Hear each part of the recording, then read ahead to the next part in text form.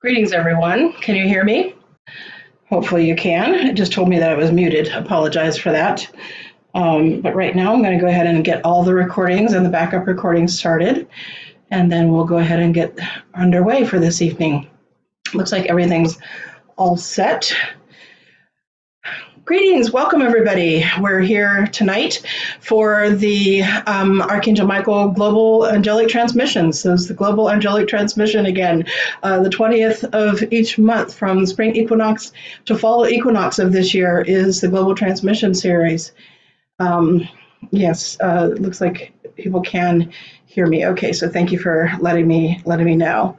I'm not going to be having anybody, I'm not going to be looking at the chat or anybody working on the chat.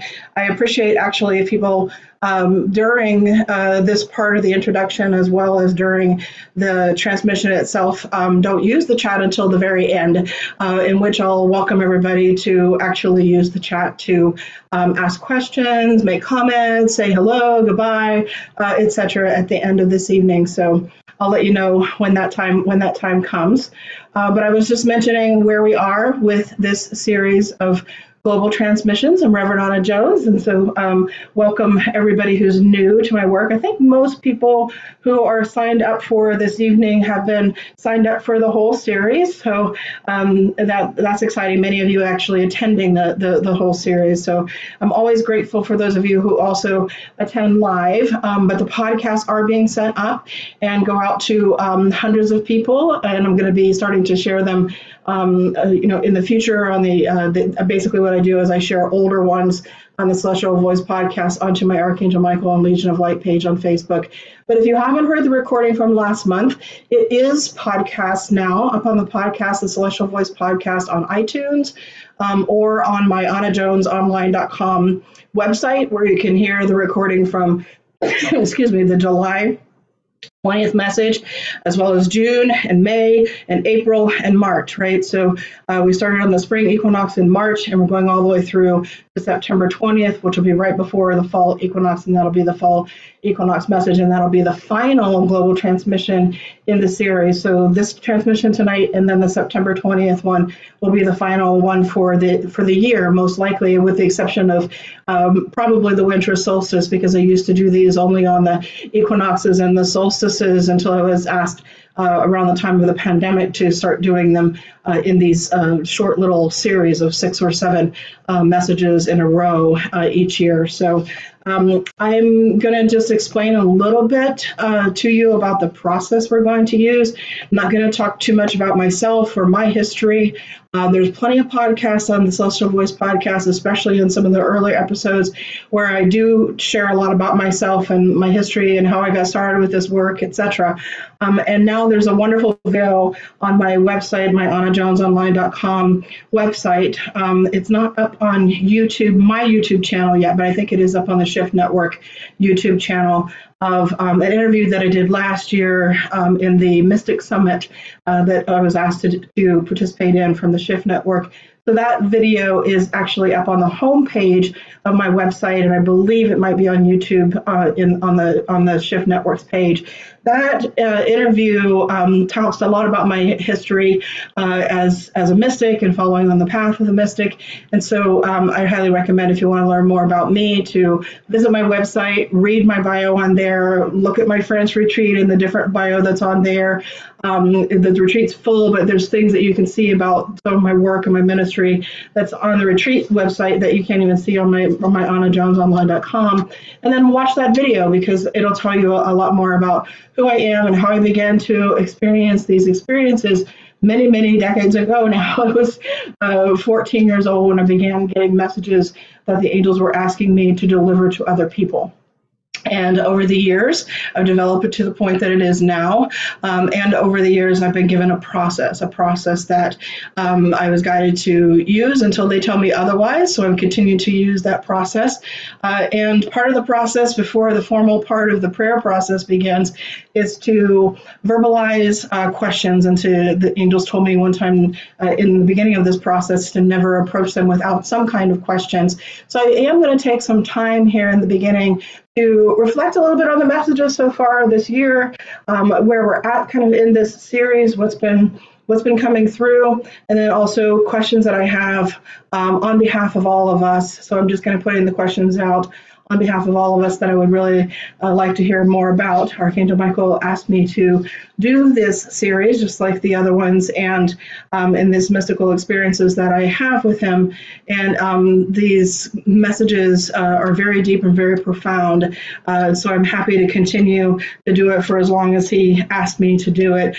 I feel really connected to him strongly tonight because I've been immersed for like 2 weeks plus now, and definitely today in some of the typed transcripts of some of the recordings that have come through over the years. I've been working on typed transcripts and putting them into a book, which I'm happy to say I finally have finished, and it's been sent to at least one of the people that needs it, and then it'll be sent on to the person who will be going up to Amazon. So the replay of this will, again, the replay of this will go onto the podcast, right? So the replay of this recording and all of the previous recordings that have been in this series go up onto the Celestial Voice podcast. And you guys will get an email as to when that recording is available. It took me a long time this time because several different things that was going on, summer vacations, visitors, difficulties, etc. But it shouldn't take more than like maybe a week maximum before it will be put up on the podcast, this recording. So this recording from tonight will be podcast on the Celestial Voice podcast, both on iTunes and on AnnaJonesOnline.com, and you'll receive an email. So getting back to what I was explaining, so where we've been in the series, so what Archangel Michael has been speaking about, he's on the spring equinox. He said his theme, not just for the series, but our theme that we're kind of all experiencing from the spring equinox of this year to the spring equinox of next year. So a whole year cycle from spring equinox of 23 to spring equinox of 24. There's this year of amplified destiny, this year where our call of destiny will get stronger and stronger. Things that are connected to our life purpose, to our destiny, will, basically pull and push us. There'll be all kinds of like signs and synchronicities and changes and transformations, and it's just going to be a year from spring equinox to spring equinox of really being amplified. So the amplification is something we're all ongoing, right? So, and even after we finish the last message next month, it will still be ongoing all the way through the spring equinox, and then whatever ripple effect beyond that. So I would like to just, as I'm kind of sharing with you things that he's talked about thus far in the series, put out the questions for him at the same time. So I would like for him to always feel free in any of these transmissions, but especially tonight, if you'd like to speak anything more about our destiny, because the last two messages have been very profound messages about our collective destiny, right? The collective destiny of humanity. The message that is titled on the podcast, you'll see it titled the love that knows no bounds. I didn't know the title before. I always title these things afterwards when I'm listening to them, right? Because when it's coming through, I'm hearing it at the same time you're hearing it. I'm in a deep meditative trance state. I'm hearing it at the same time you're hearing it.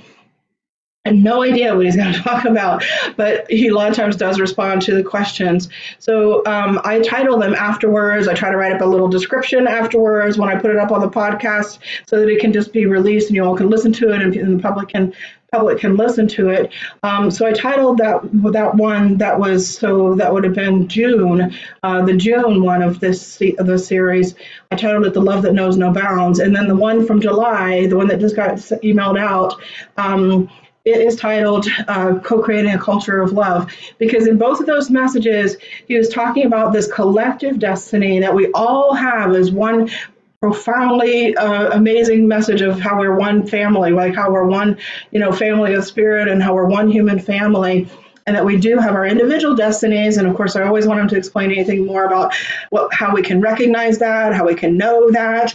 If there's anything more we can hear from him or learn from him regarding our individual destinies. But he's been speaking about our collective destinies, and gave a life purpose type of destiny mission statement. And that one message on the topic of the love that knows no bounds, and then expanded it even further, saying that not only was that the mission statement, but that there was this whole other part of it that he wanted to speak of in depth and detail last month, which I titled it "Co-Creating a Culture of Love," but it didn't even feel like it was adequate title. The message was so profound and beautiful, and just immensely deep teachings that are in there if we take them and apply them. So I would like to ask if there's, again, anything further that he would like to share regarding the cultural destiny that we have, co-creative, cultural destiny that he was speaking of last time. How do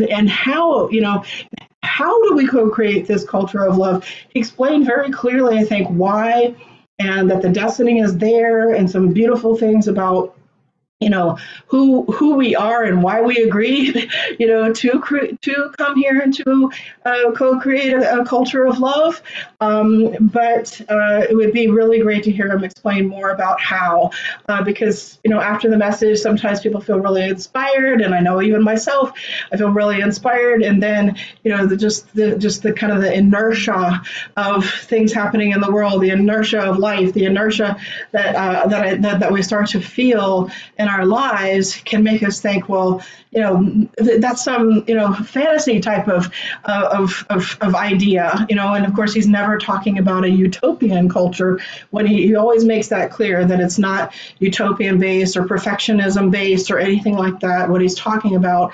So I feel like he's described a lot about what that culture of love is, why it is, why we've agreed. So I would love to hear more on how do we live a life that we love, doing what we love, with whom we love, where we love, in a way that we love, for the purpose and cause of love, which is what he defined as that collective mission statement in the message that was called The Love That Knows No Bounds, which was the one right before last. And then how do we co-create that culture of love? Like how? And I've just been thinking, like, so sometimes he makes it sound like it's just so natural. We just have to move into what's natural and stop doing things that are unnatural. And I'm like if it really is about doing what's natural and stop doing things that are unnatural, what's blocking us from doing that would be another one of my questions. Because it feels like there's blockages or something that is there, even maybe, of course, on the individual level, but in our collective psyche or something, or maybe it's in our karmic past history together or something like that. But I would love to hear more about how we create that life that we love and how we create that culture of love, which he says is our collective destiny. And if anything is blocking us, what is blocking us, and then how to unblock us. Again, both individually and collectively, because he always speaks in terms of individually and collectively, but sometimes on certain messages, he'll focus one more than the other. Like some messages, he'll focus in on just very personal, just very, very personalized, as if people feel like that he's speaking directly to them and answering like personal questions they have, and other times he's speaking more like to all of us collectively. So it's up to him as to what he wants to do about that. But since I've been immersed in the teachings that he gave a few years back and putting them into a book called Keeping Your Heart Open, and that book's going to be coming out this fall. It'll be released publicly to the general public for sale. I'm hoping to do pre-sale maybe in September, but pre-sale will just be you'll be receiving it basically when it gets publicly released. But publicly released at the end of October, beginning of November at the latest. It's on the subject of keeping the heart open. And it seems to me when I was immersing myself into those teachings, this is all connected. It's like every message he's kind of been delivering over the last few years, it all seems interconnected. Of course, everything is interconnected, but it seems like there's a thread, so to speak, of the way in which he weaves it all together and brings it all together. And is there some role that the heart or an open heart is meant to play also in fulfilling our destiny? Like, what role does the heart play? He's described that a little bit in this series. Like, I think early on, maybe the April, May, I think maybe the April transmission this year, which is all up on the podcast. So if you just go to Voice Podcast, you'll find it. If you can listen to that, it seems like there was something where he was describing a push and a pull of the heart, and how the heart will be pulled to our destiny, and there'll be like a push kind of that we'll feel within our hearts to our destiny. But other than that, which he's already spoken of, is there some other role that the heart is meant to play? And is there some other role that the virtues are meant to play, would be another one of my questions, actually, because he's been on a long, ongoing series of different teachings regarding different virtues, so much so that that's going to be a two volumes of material that will actually get published in books in the Teaching of Archangel Michael series. There's going to be this new one coming out this fall, and then hopefully next year, book one in the teachings that he's given on the subject of co-creating with the virtues, and then book two hopefully shortly thereafter, to be able to get them all out in the book format, so that people can have these.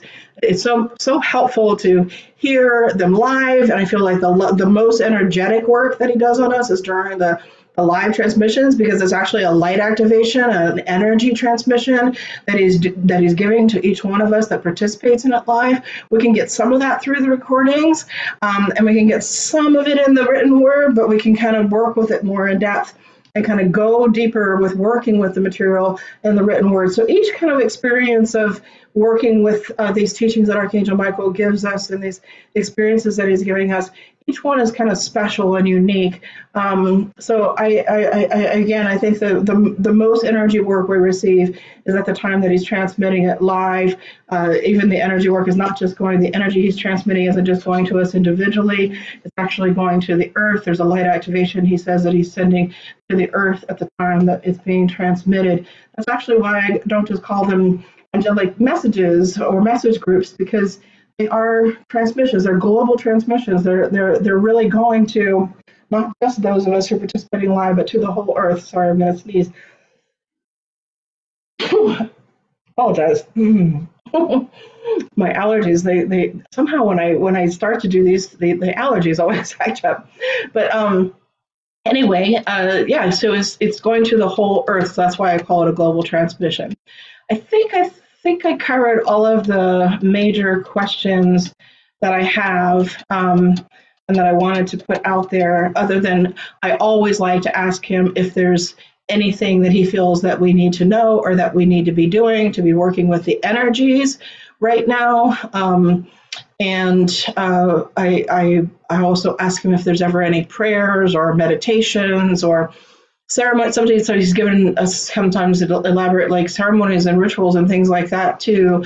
There have been times where he's channeled through a whole entire meditations. So I'm always open to that.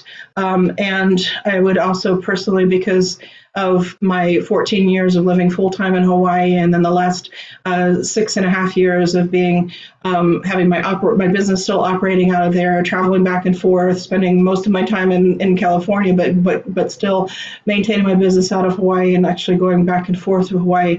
Hawaii is very much a part of my heart and my soul's home on earth. And so I would also like to just ask him to send some healing energy, so do whatever light transmission that he's sending to the planet, to send some special light transmissions to the people of Maui, the people of Lahaina, the land there, as well as to the oceans, and right now to the people of Southern California also that are being affected by a tropical storm, and people all over the world that are suffering from catastrophic types of natural disasters, and just be able to kind of send some extra love if he could to these people. I've thought about in my life experience, any culture that I've come across or that I've interacted with in my travels around the world and my travels like leading retreats, the places that I've gone, which is not everywhere, by no means is it anywhere close to everywhere, but if there's been any examples of a culture of love, and especially the Hawaiian culture, those who live and practice the not just a philosophy, but a way of life that is called aloha living, living, right? The way of aloha, or the living of aloha. That aloha means love. It's one of the translations of it. It's one of the deepest, most significant, real translations of the word aloha.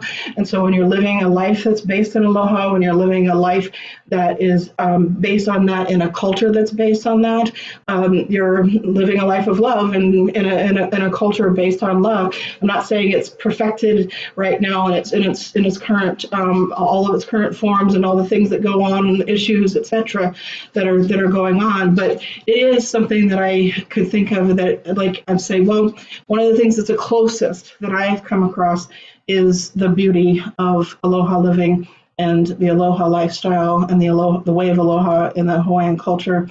And so I'll also just say, if there's anything further that he wants to teach us about that culture or any other culture that he could say would be an example for us to, like, look at, like, okay, here's an example. If he could tell us, like, okay, here's an example, like, I'm trying to think of an example. If he could tell us, hey, here's an example for you to look at. I mean, a lot of times he just references ancient cultures that maybe aren't even in existence anymore, but especially if there's something in existence, I would be very interested. I think it would be very helpful for all of us to have some examples, or if there's anything we can kind of model and what we're wanting to even envision that being like, right? So, what is a life of love, and what is a culture of love?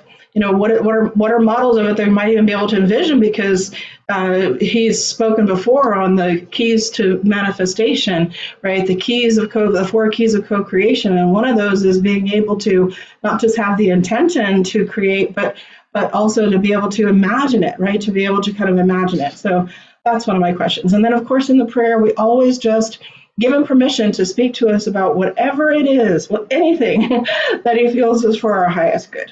And so we'll do that too in the prayer. All right, so I'm just going to check the recordings and make sure that they're working. Everything looks good with that. Okay, I'll take a drink of water. My sinuses are still tickling. Okay. So now we're going to begin the process, and I'll share with you a little bit about the formal prayer process. This formal prayer process the angels gave me years ago and told me to continue to use it until they tell me otherwise. So the formal prayer process is it's 4 things done in 5 steps, and think of it as a circle.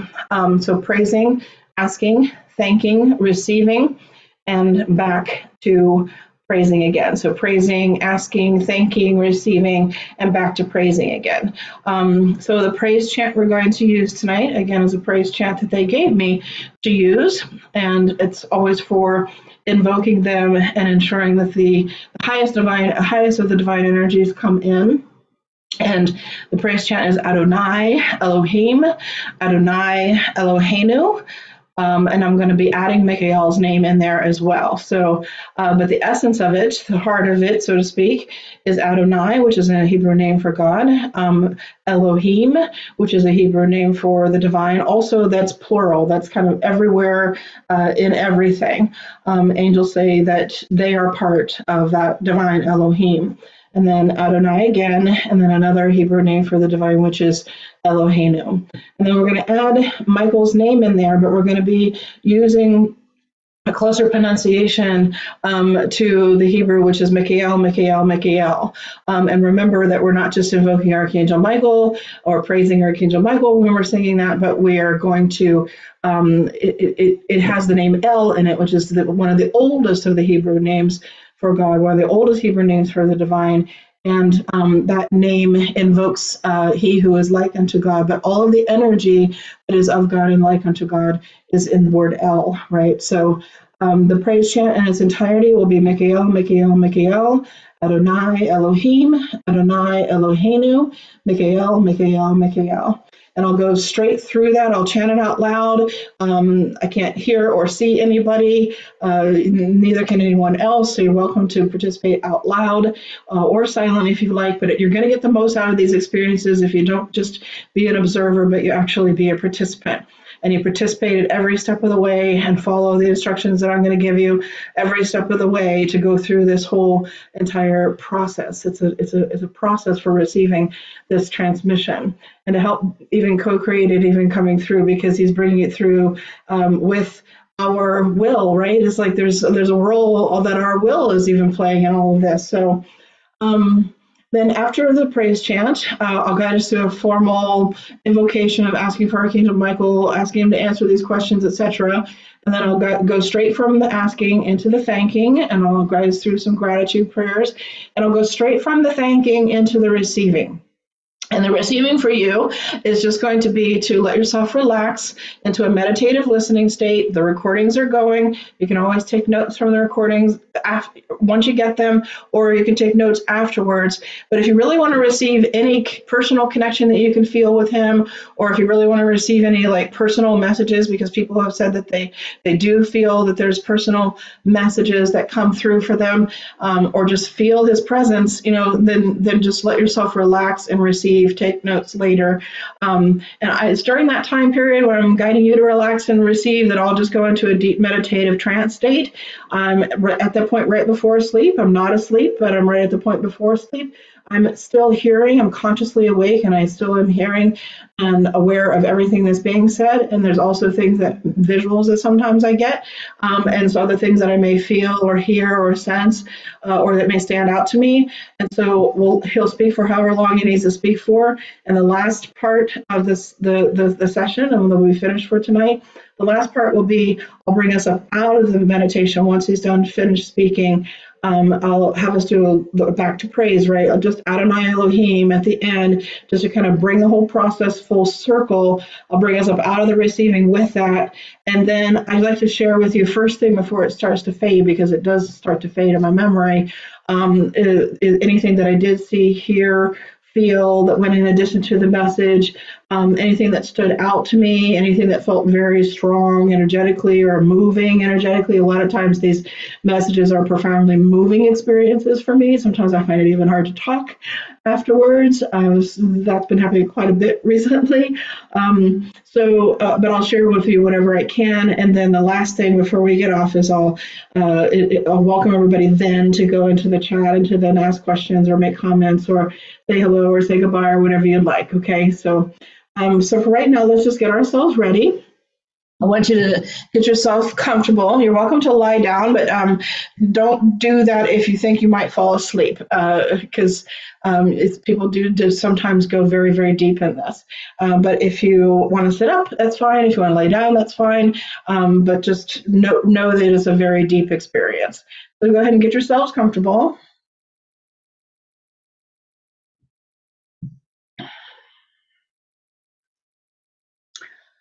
All right, and we're going to sit back and we're going to close our eyes. And first, we're going to begin by just centering ourselves by taking some long, slow, deep breaths.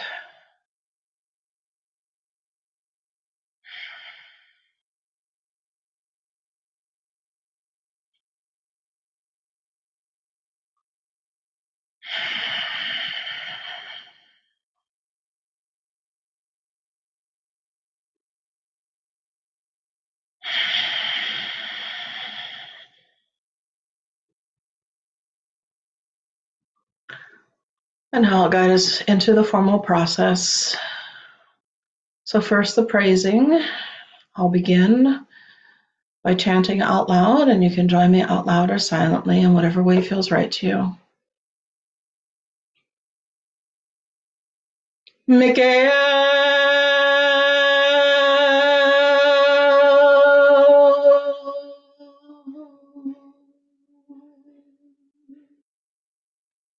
Michael,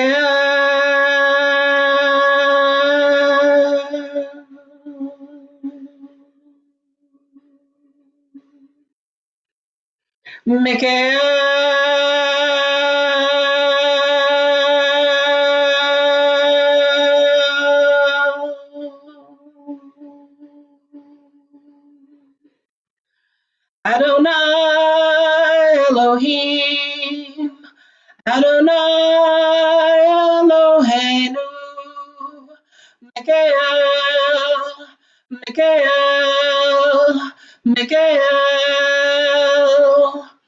Michael, Michael, Michael, Michael, Adonai Elohim, Adonai Eloheinu, Michael, Michael, Michael, Michael, Michael, Michael, Adonai Elohim, Adonai Eloheinu, Michael, Michael, Michael, Michael, Michael, Michael, Adonai Elohim, Adonai Eloheinu, Michael, Michael, Michael, Michael, Michael, Michael, Adonai Elohim, Adonai Eloheinu, Michael, Michael, Michael. Deep inhale and exhale.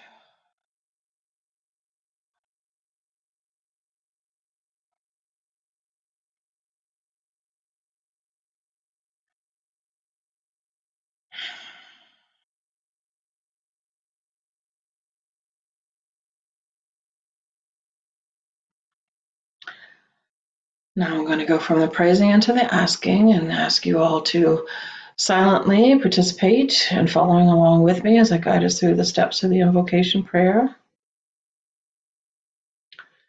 So let's all silently now, in whatever way feels right to you, just call upon the presence of divine love and divine light.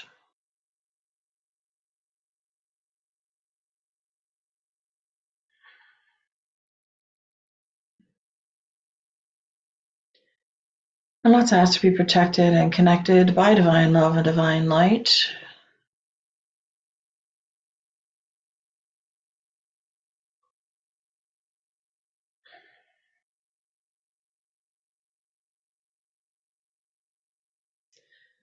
And let's ask to be connected in a circle of love and a circle of light that extends across space and time to wherever we are and connects all of us wherever we are and connects all of us to whenever we're listening to this.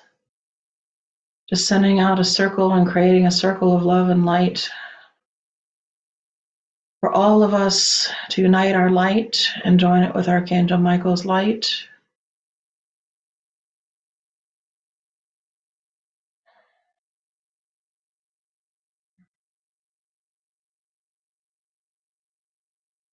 And then join me in whatever way silently feels right to you. And personally calling in Archangel Michael for yourself and into our circle of love and light that we have created through uniting our light here today.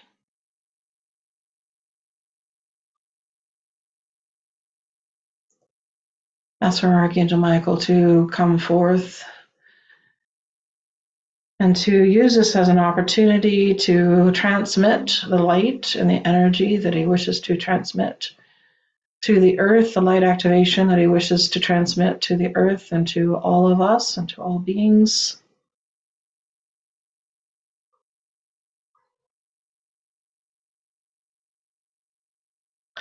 And let's ask Archangel Michael to hear the questions that I've verbalized here today and to give us any guidance or answers that he can about any of those things.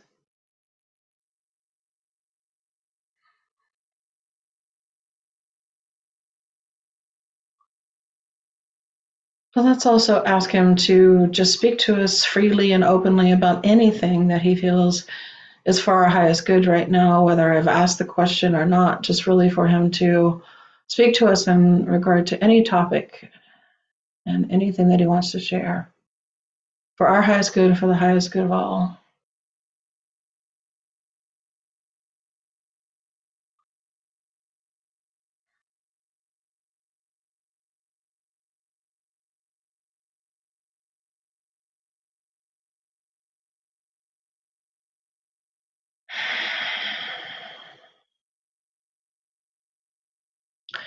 And now we're going to move from the asking into the thanking. And so I'm going to guide you in some prayers of gratitude.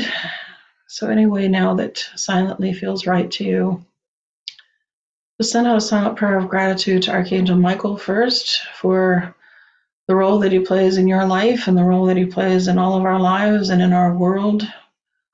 All of the things that he is and that he does that's known to us, as well as all the things that he is and that he does that's unknown to us. We want to just give thanks and offer that gratitude in silent prayer at this time to Archangel Michael.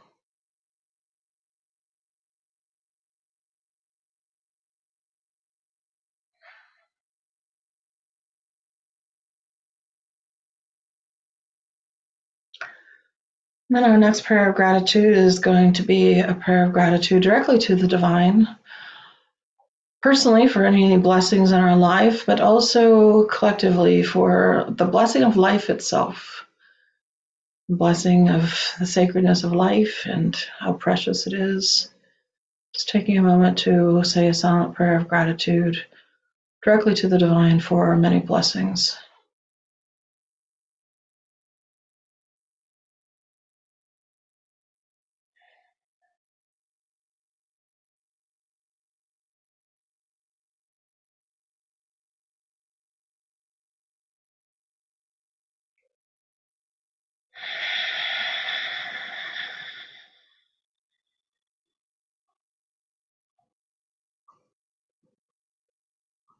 And we're going to deepen our breathing and we're going to relax even more now. We're going to go into the receiving by letting ourselves breathe and relax and go into a meditative, receptive listening meditation. I'm going to go deeper now into my silent meditation until the next words will be the message, part of the transmission coming through.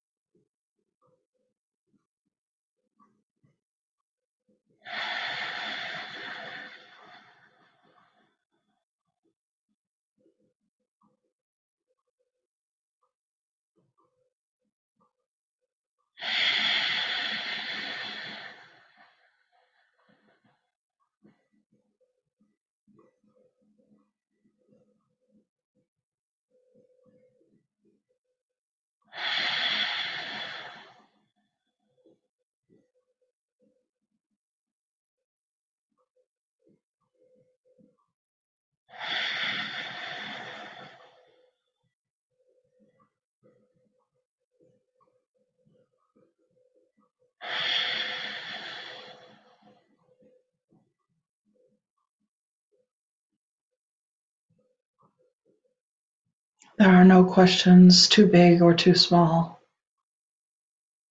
All are worthy of asking. All are worthy of answers. The same is true for your prayers. There are no prayers that are too big or too small. All are worthy of praying and all are worthy of being answered. And all are answered, whether you recognize the answer or not, because they are always answered in the way that is for your highest good and for the highest good of all. And so I am responding to your prayer and to your questions today. It is I, the Archangel Michael, dedicated in my service, in my mission, in my destiny, to serve humanity, the earth, and all on the earth in fulfilling your destiny individually and collectively.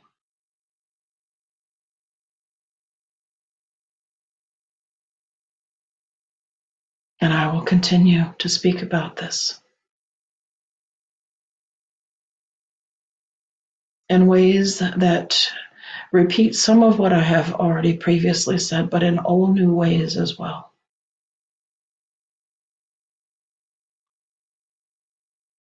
Let me first begin by saying that everything is sacred. In order to fulfill your personal destiny,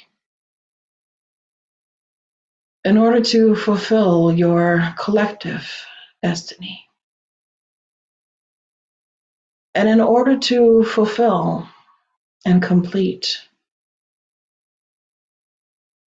your collective destiny with this world and with this planet and with this entire third dimension, you indeed do need a shift in consciousness and a shift into your hearts. And as I have spoken of before, and I will continue to speak of in new ways going forward, a shifting into your hearts in a way that also requires you to see through the eye of your heart, see through the eyes, through the vision of how your heart sees, and to know through what the heart knows, and in the way in which the heart knows. Because it has a whole other kind of knowing that supersedes the knowledge of your intellect, that goes all the way to the soul level and beyond. And when you begin to see and know, and then act and serve from the heart and through the heart, then yes, your personal destiny, your collective destiny, your destiny with creating a culture of love, all begins to unfold in a very natural way. In a very natural way. When you are seeing the earth and each other and all beings that you are interconnected with, both here and in the spiritual world, through the eyes of the heart, you see the sacredness that is everywhere, that everything and everyone truly in their heart, in their soul, no matter what else is there, there is a sacredness that is there. Whether they're living from it or not is a whole other story and is a whole other thing entirely. Whether they're acting from it or not is a whole other thing entirely, a whole other message in and of itself. But it doesn't negate the fact that it is there. What you choose with your free will and how you choose to live and act and think and be, and what you choose to do and create and co-create with your free will does not take it away. It creates coverings, yes, and it can create many things that cloud, obscure, and yes, even block that natural flow, that natural being, that natural way of all that is sacred within you and of all that is sacred around you.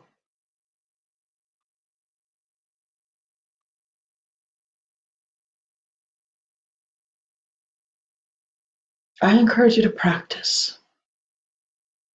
As a spiritual practice in and of itself, all spiritual practices are valuable. All spiritual practices are different because there is something different that you can get out of each and every one of them. You don't have to practice it every day of every moment, but the more you practice it, it will become infused into your consciousness in every day and every moment. But in order to fulfill your personal destiny and your collective destiny, to live a life that is based in love and to co-create a culture, a love-based culture, I encourage you to practice this practice that I'm going to describe to you today as seeing everything and everyone as sacred. Practice seeing it through the eyes of the heart. It's not going to be easy at first, but it also does not have to be hard either.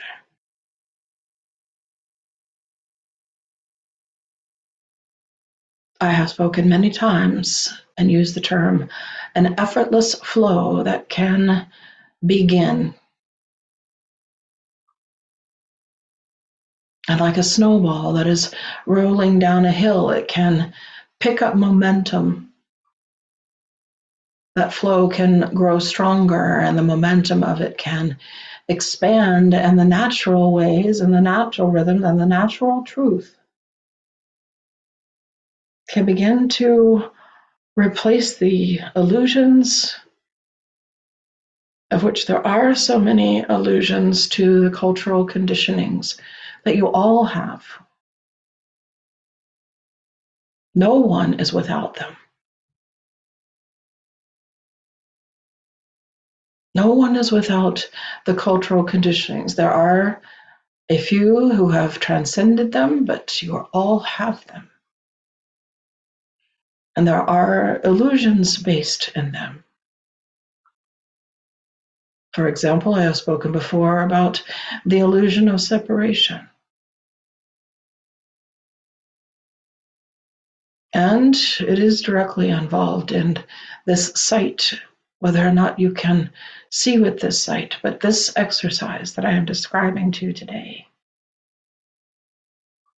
of practicing seeing through the eyes of the heart of everyone and everything as sacred is a practice that can help you to break through the illusions, even if the illusions are present. A practice that can help you gain greater compassion for the culture and for the cultural conditioning. Gain greater compassion for all of the things that block you individually and collectively.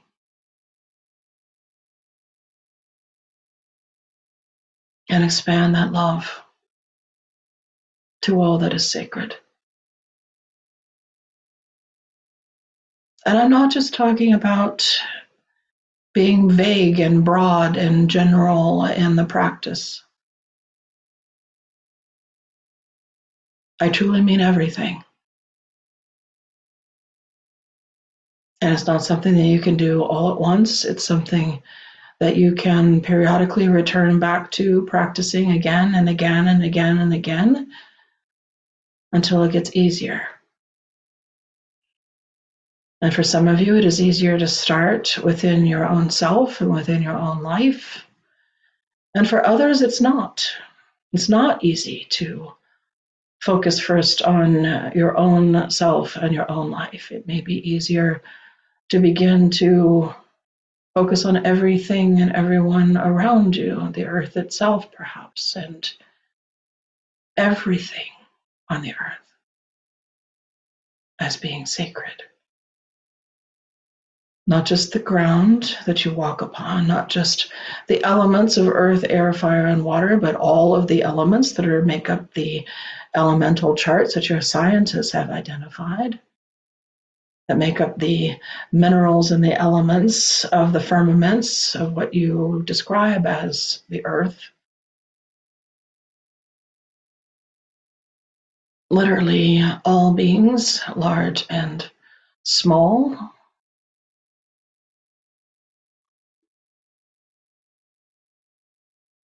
every place, everything as being sacred.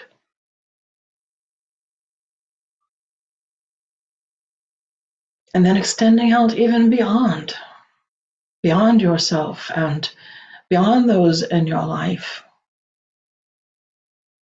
and beyond your communities and your cultures and your nations and the earth, and that everything that you're interconnected to in all of creation is also sacred.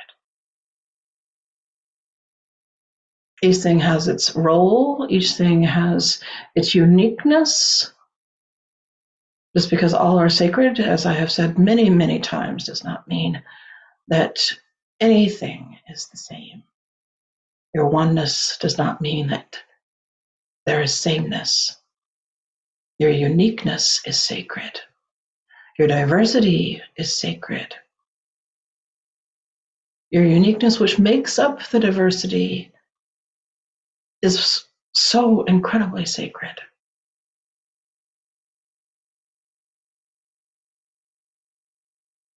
And when you begin to see through the eyes of the heart the sacredness that is everywhere and in everything,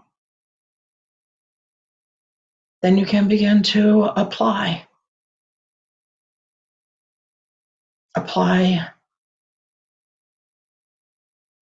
faith and hope and forgiveness, compassion into your understanding and into your relationships and into the energy that you put forth to others and with others. And again, this does not mean I've been speaking over and over again on the subject of perfectionism. Just as I have spoken about the virtues, I will continue to speak on the subject of perfectionism. It does not mean that everything is perfect or that everyone is perfect. It does not mean that everything and everyone is acting perfectly. Again, what I said in the beginning of this message is whether they are using their free will or not to act in a sacred way is something else entirely. But it doesn't take the sacredness away.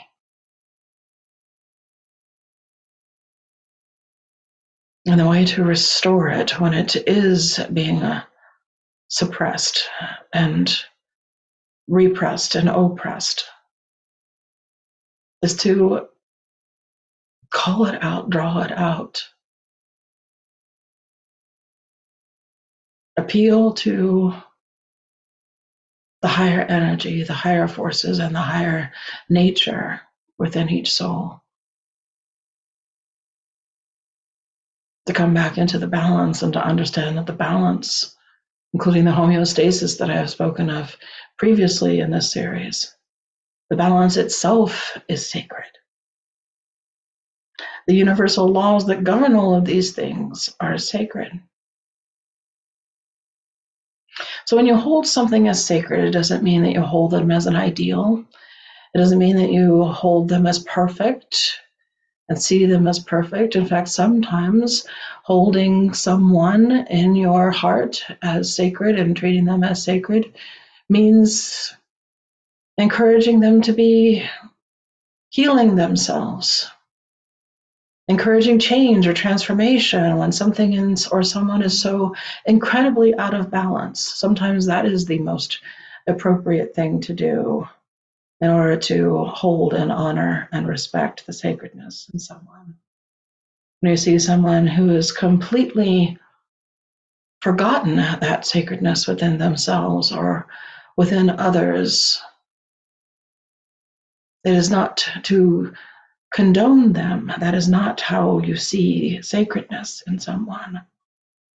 Not to condone what their will is doing and how they are oppressed or repressed or suppressed, in their actions and in their will of living out that sacredness and manifesting outward that sacredness. Seeing them as sacred, treating them as sacred does not mean condoning that. But it does mean wanting what is for the highest good, even if you don't understand what that is. And oftentimes you cannot understand what that is. You will hear this channel use that term and use that phrase in the prayer that she prays as our instructions have been given. You will hear me in so many of my messages, so many of my transitions and transmissions say the words for the highest good and for the highest good of all. But what does that mean and what does that look like? Sometimes it's not possible to see it, but you can still intend it and you can still ask for it to be done. Holding someone and something as sacred, whether it's also your soul contracts and your soul agreements with each other, they are sacred. And if someone is acting in such a way so as to go against one of those soul contracts or soul agreements, either in a personal relationship or in your collective destiny and the soul contract that you've all created collectively with each other, still seeing that person as sacred and acting in such a way and calling upon action in such a way that helps to rebalance, realign whatever needs to be realigned that is out of balance. The healing is sacred and realignment and alignment is sacred. And so, yes, when there are things clouding, obstructing, obscuring, suppressing, repressing, there does need to be healing, there does need to be realignment. And seeing everything as sacred is also meaning those things are sacred. And sometimes seeing something or someone as sacred requires those things as the sacred process for everything and everyone and as the highest good. One of the reasons why it's difficult for you to understand the highest good and that the highest good be done for all is because it requires an even greater vision, not just the vision of your soul, which is the vision of your heart, but going even deeper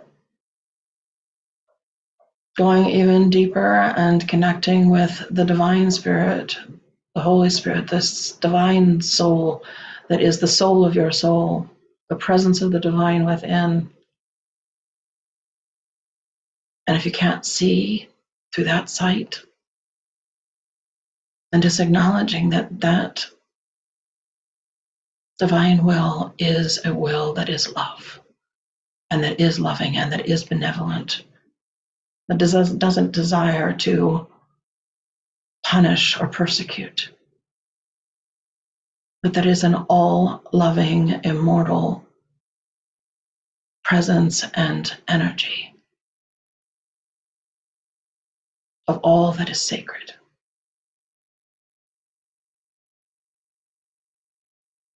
And go there, and it doesn't mean they'll be able to see everything. Not even those of us in the angelic realm can see everything that is for the highest good for all. But we trust, and we know, and we have complete faith in that sacred divine will that holds it sacred for all, and that will bring about always what is for the highest good of all.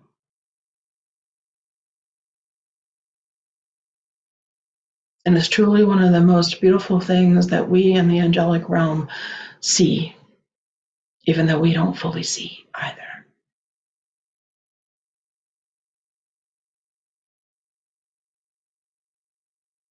The beauty of it is immense.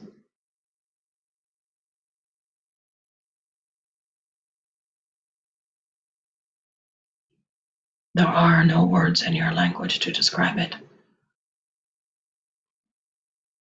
The closest word I can find in your English language to describe it is complete. The word complete.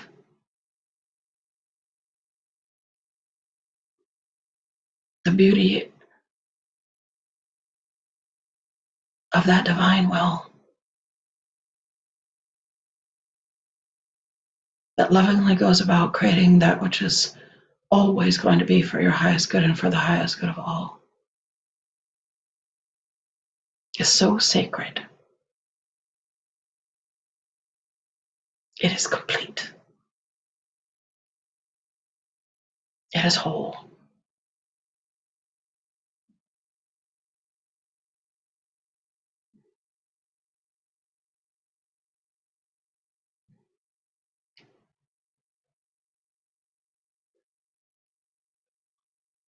Practicing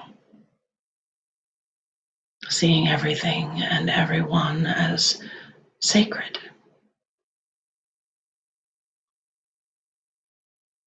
is a practice of love in and of itself, and can go, as I said in the beginning of this message, a very long way in helping you to create a life that you love and create a culture of love in your world, in your societies, in your communities.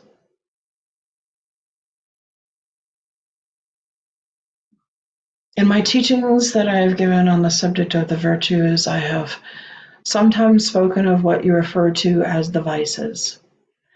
And I wish to make it clear once again that a vice is not the equal and opposite of a virtue before I speak about any of them.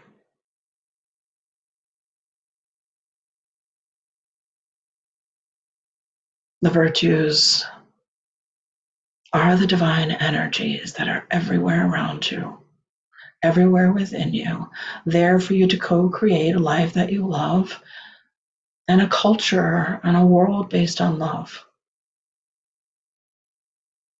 It is the sacred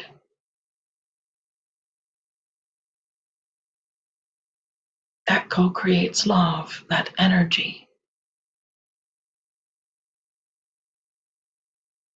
which is why love is not just a virtue in and of itself. It's transcendent and transcendental in so many other ways, like I have described in previous messages.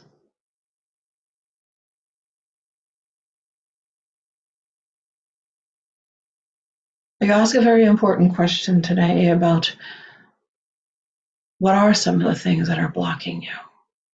The practice that I'm giving you today of practicing seeing through the eyes of the heart as everything as sacred and everyone as sacred is the practice that will help you, is one of the practices that will help you to move past the blockages, the current ones, the new ones, and some of the very, very old culturally conditioned ones. There is more, and there is more to it. And even the practice itself requires so much more than what I'm describing here today that if you truly dedicate yourself to incorporating it into your spiritual practices, you will realize over time, the more you practice it, just how much depth there is to it, how much breadth and depth there is to it.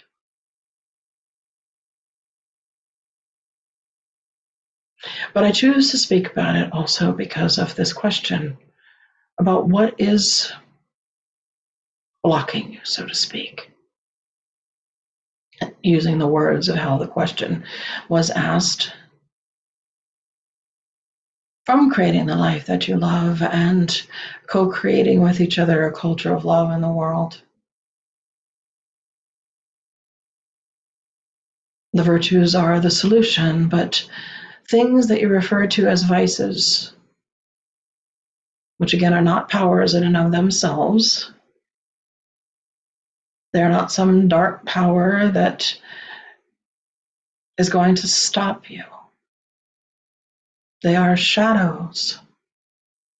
They are shadow-based energies. The vices, all of them, are shadow-based energies in your emotions, primarily from your emotions and your emotional self, your emotional wounds and your emotional insecurities,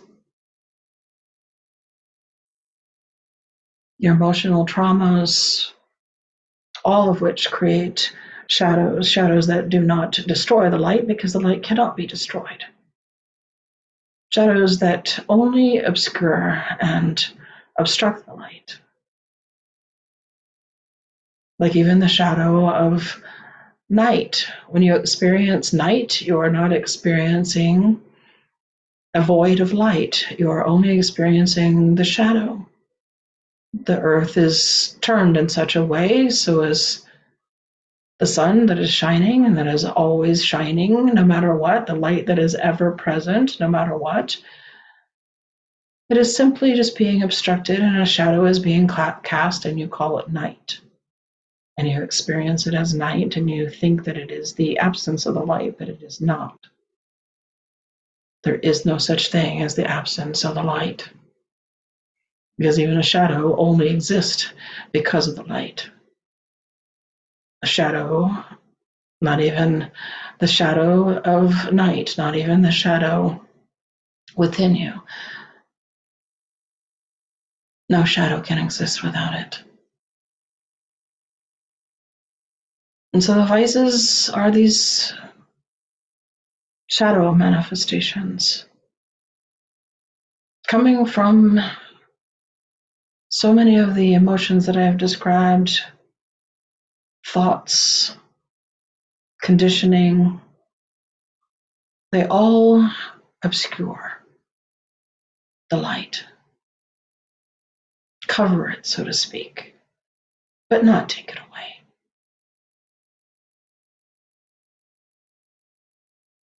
And there are many vices that you recognize as being emotional based, emotional driven, but they're not just emotions. There's thoughts behind it, beliefs that get put behind them, which is why I'm putting them in the category of vice to begin with.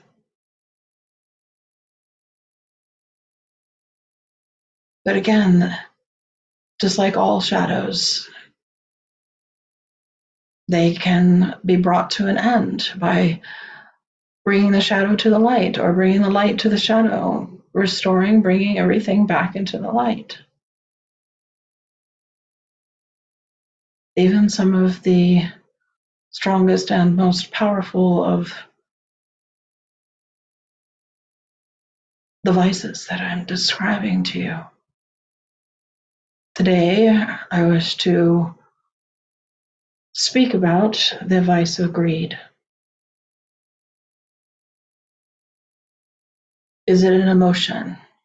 Yes. Does it get triggered by your emotions and other emotions, such as fear and other types of emotions? Yes. Is it just an emotion? No. It is also something that is based on thought and thought patterns and ideologies and philosophies and conditioning of the mind, not just emotions. Is it something that only people who are deemed to be bad people have? No. And if you think of all beings as sacred, you'll begin to change and transform even that ideology. There's bad actions, there's choices that are wrong choices, hurtful, harmful actions and choices and things that people do that are not right and that are not in the right with the universal laws and with your destiny and with their destiny.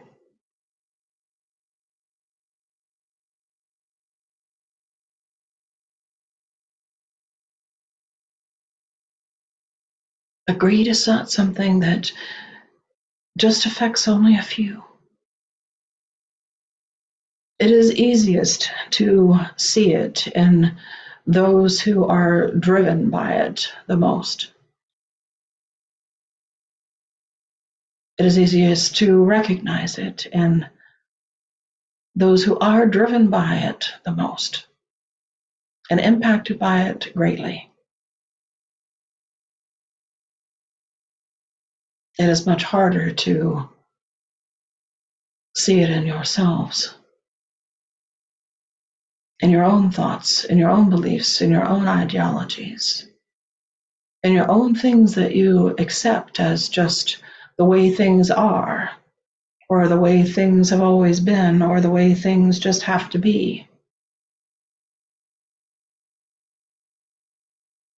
I've spoken before about your belief systems being like a garden that grows within you and that feeds so many things within you, within your ideology, within the choices that you make.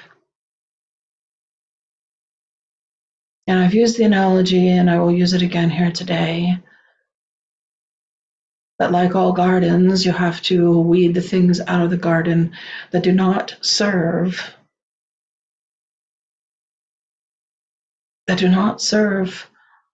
for the true nourishment. And in this case, beliefs that don't serve for the true nourishment of the soul and of everything that is sacred.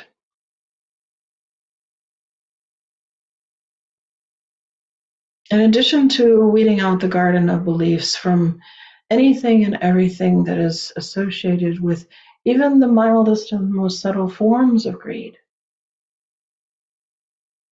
it is helpful first to begin to do an inner self-evaluation, and in the process of seeing things sacred, it'll become easier to do so and see the things that you wish to cling to or hold to. Because even clinging to something or someone, holding to something or someone in a way that is clinging, as you would describe it, attachment, as you would describe it, is a form of greed in and of itself. It may not be the same type that screams at you when you see others who are so driven by it, but there's still an element of it that is there.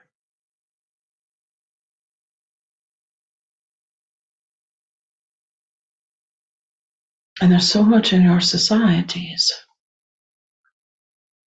that is based on it.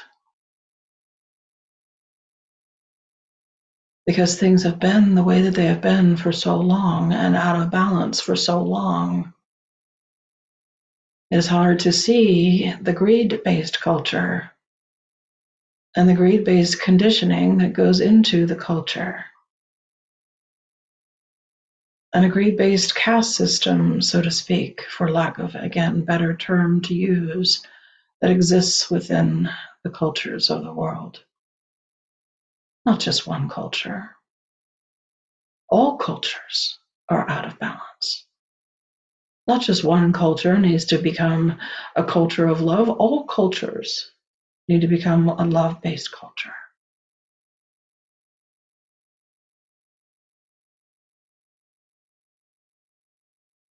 And holism plays a great role in this. I have spoken before that the operating model of the universe, the operating model of nature, the operating model of your own nature, of your own bodies, the way they operate and the model and the system through which they operate that is truly sacred is holistic in nature. It is the operating model of holism.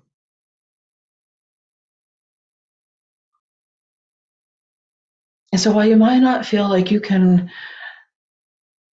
personally, just as one individual, change the whole culture,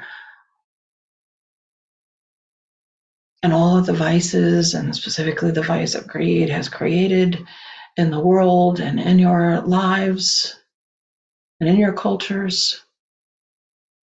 You can start from within and it ripples out, I tell you. I promise you. It ripples out when you heal your own heart, when you weed your own garden, when you plant and grow within the garden of your beliefs, within the garden of your mind and your emotions, the virtues, love, compassion, forgiveness, hope, faith, trust, perseverance, patience. The list goes on. As I've said, there are 44.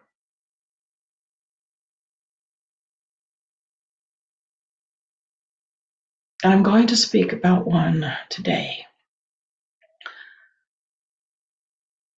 One that I have not spoken of before. Not this way and not into this level of detail. In order to close my message, it is appropriate because while the virtues are not equal and opposite to anything, because they are divine, they are the divine energies to be applied to any and all of the vices to bring you out of them. When you apply them, as I've referred to as like a healing balm, they can bring you out of those illusions. They can bring you out of even things as powerful as greed. And the virtue that I'm going to speak about is a virtue that many in today's world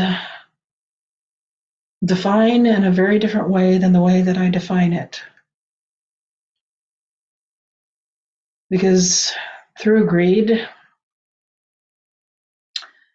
and a greed motivation to control others, it has been defined in a very limited way.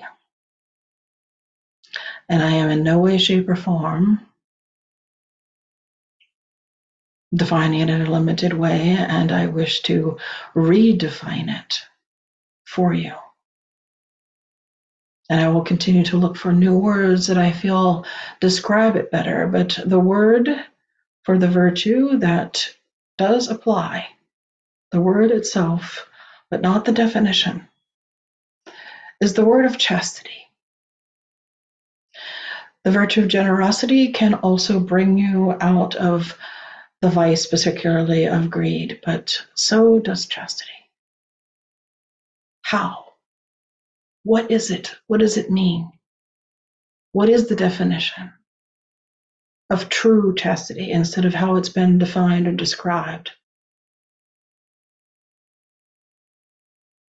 Perhaps another word that does exist in your language that might be a better word to use for helping people to re-embrace it could be simplicity. But it doesn't seem to include all, which is why I am using the word chastity and all. Simplicity doesn't seem to include every aspect and component of what the virtue ultimately truly is. Some of the virtues are so misunderstood and have been used in such tainted shadow ideologies and shadow belief systems about them that there's been a rejection of some of the virtues. Literally rejecting the virtues that can help you to heal yourselves and heal your lives and heal and create and co-create the life that you love. Chastity doesn't mean just holding oneself sacred when it comes to one's sexual energy as it has been interpreted in the past, or that it should be applied to women or one sex or gender or the other exclusively, as it has been applied by some and by cultures and religions in the past. What the true practice is holding everything and everyone as sacred in your life, holding yourself as sacred, treating yourself as sacred, every part of you as sacred, and making conscious choices and decisions as to what you want to do with all parts of your sacred life, of your sacred body, of your sacred mind, of your sacred emotions, of any sacred acts that you wish to do or perform. And all acts are sacred if they are aligned with the universal laws and the universal truths and the universal principles and virtues of life. And the acts that are not, that are shadow-based, are restored by bringing them back into the sacred. And by seeing the sacred, treating everything as sacred once again. And this is the true practice of chastity. And it's not defined by someone else. And it's not defined in a judgmental way or meant to be practiced in a way that condemns anyone or even condones anything.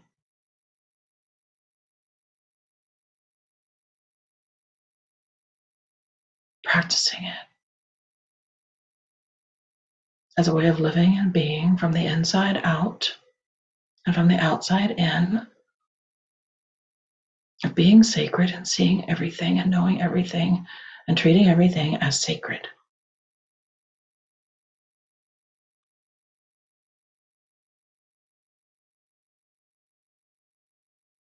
And then the choices are yours.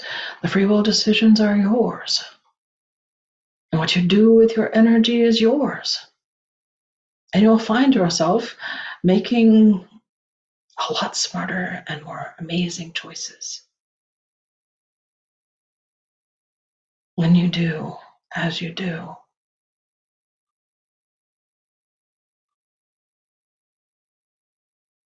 I said earlier that many of you will find it easier to start within yourself and to start from the inside and work your way out of seeing things as sacred. You could start with your own bodies, or you could start with your mind, or you could start with your emotions. Even your fear, even your worry, even your anxiety, even all of the emotions that you dislike and that you find uncomfortable. Hold them as sacred, treat them as sacred, and you'll begin to have a different reaction to them. You will begin to use them differently and be able to move more freely through them and transcend them or transmute them rather than fighting them or resisting them or struggling with them or judging them or condemning yourself for having them. See all those things that you like and dislike about yourself, physically, mentally, emotionally, and spiritually, as sacred. And if it's something that truly does need to be healed, or if it's something that does truly need to be realigned, then the sacred act of doing so. But the act of realigning it, or healing it, or balancing it, or restoring it is sacred.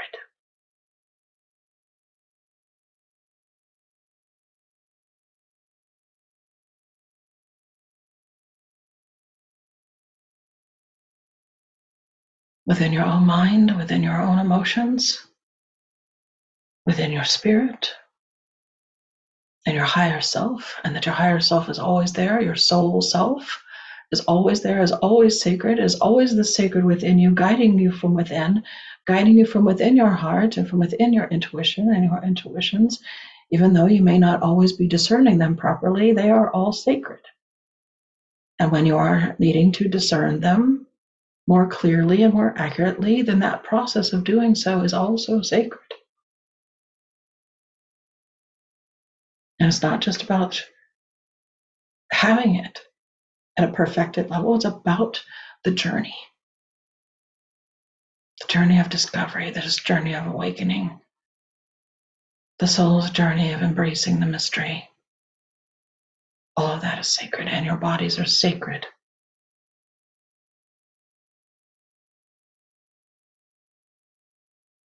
They are all sacred, no matter what body you are in, no matter what the features or the characteristics of it are. Every organ in your body sacred. Every function of your body sacred. Every cell in your body sacred.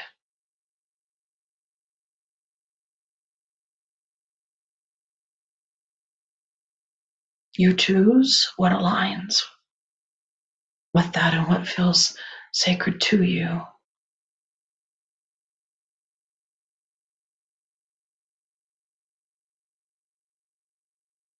Walk in a sacred way, talk in a sacred way. The Native Americans call it walking the beauty way.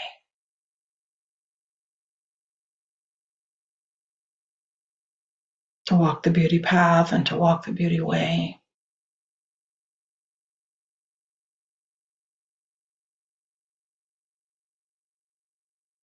And again, it doesn't mean that every word that is said is spoken as something that is perfect,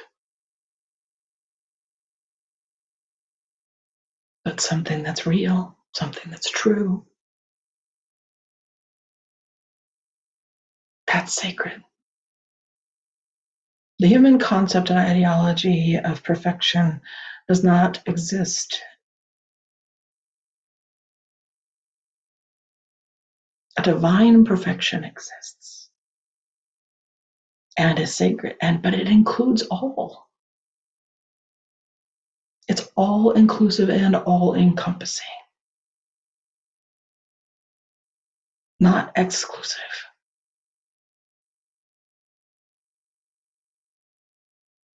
Inclusive.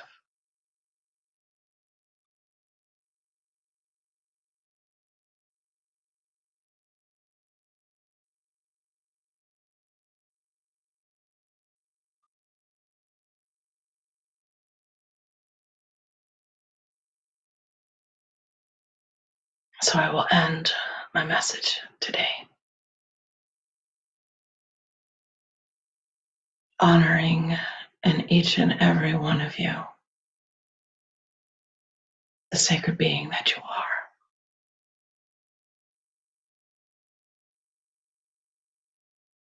and trying to describe to you just how beautiful that is.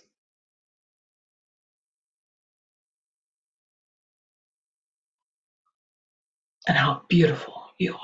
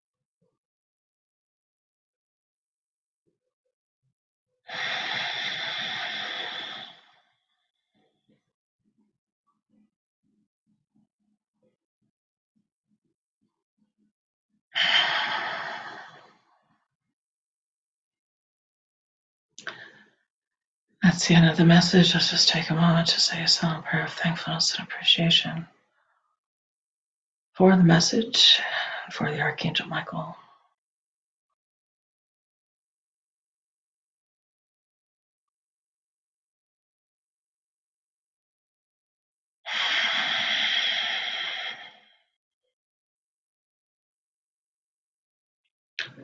I'll complete the process just by doing Adonai Elohim a couple times by itself to finish bringing things full circle back to praise again. So please join me in doing so. Adonai Elohim, Adonai Elohim. Adonai Elohim, Adonai Elohim.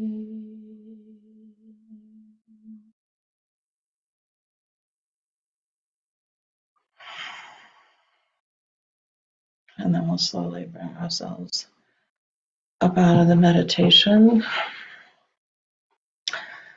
As I'm coming up out of the meditation, the first thing I'm going to share is that I had a very strong clairaudient experience while he was speaking the end of that message. It started maybe a couple minutes before he finished speaking, when he started talking about the beauty way and the Native Americans' practice of some of what he's talking about being referred to as the beauty way. And I was hearing this song that I learned from one of my teachers. I'm not sure which one of my spiritual teachers taught it to me, but long ago, and it was probably in the 90s. And I was hearing it clairaudiently as it were being sung, and it was sounded like all female voices, like almost like a chorus of female singers that were singing it, and it was very loud and pronounced, and especially after he stopped speaking, and I felt like he was wanting me to share it with you. I haven't sang it in a very long time, um, but I will do my best because he's asked me to share it. I will do my best to try to remember it all and share it. I'm hearing it, but it has faded and started to fade already. But basically, here's the gist of what I remember from the song called "The Beauty Way," I believe. So here's what I remember of it. I walk with beauty before me. I walk with beauty behind me. I walk with beauty beside me. I walk with beauty above me. I walk with beauty all around me as I walk the beauty way. My thoughts will all be beautiful. My words will all be beautiful. My actions will all be beautiful. As I walk the beauty way, I walk with beauty all around me. As I walk the beauty way. That's what I remember of the song, and what he was. I was having a clairaudient experience when he was sharing it there at the end, and when he was even sharing what he was seeing is just how beautiful seeing everything as sacred is. It's like truly seeing something in a natural beauty way. So that's one of the things that stood out to me, obviously. And then the one of the other things that stood out to me is never in a million. This is one of the reasons why I can. I'm always in awe of these experiences myself, and I can learn so much from them. Never in a million years would I think to define the virtue of chastity the way you just defined it. So super grateful about that. And I had a profound sense of feeling everything that he was talking about and saying, and I'm always grateful for that experience to feel that sacredness. And I loved how he was even talking about, and it always resonates with me very much when he talks about the difficult things and seeing that sacred too, the things that we dislike and that we find discomfortable, and seeing the sacredness in all of that. That I always resonate with anytime he gives those kind of teachings because I think it's very important. Wow. That's another thing I could just say is just wow. But you can go ahead and put into the chat any comments. Now is the time for that. I'll go ahead and stop the recordings as well, so that it doesn't, people don't feel like they have to be hindered by that. So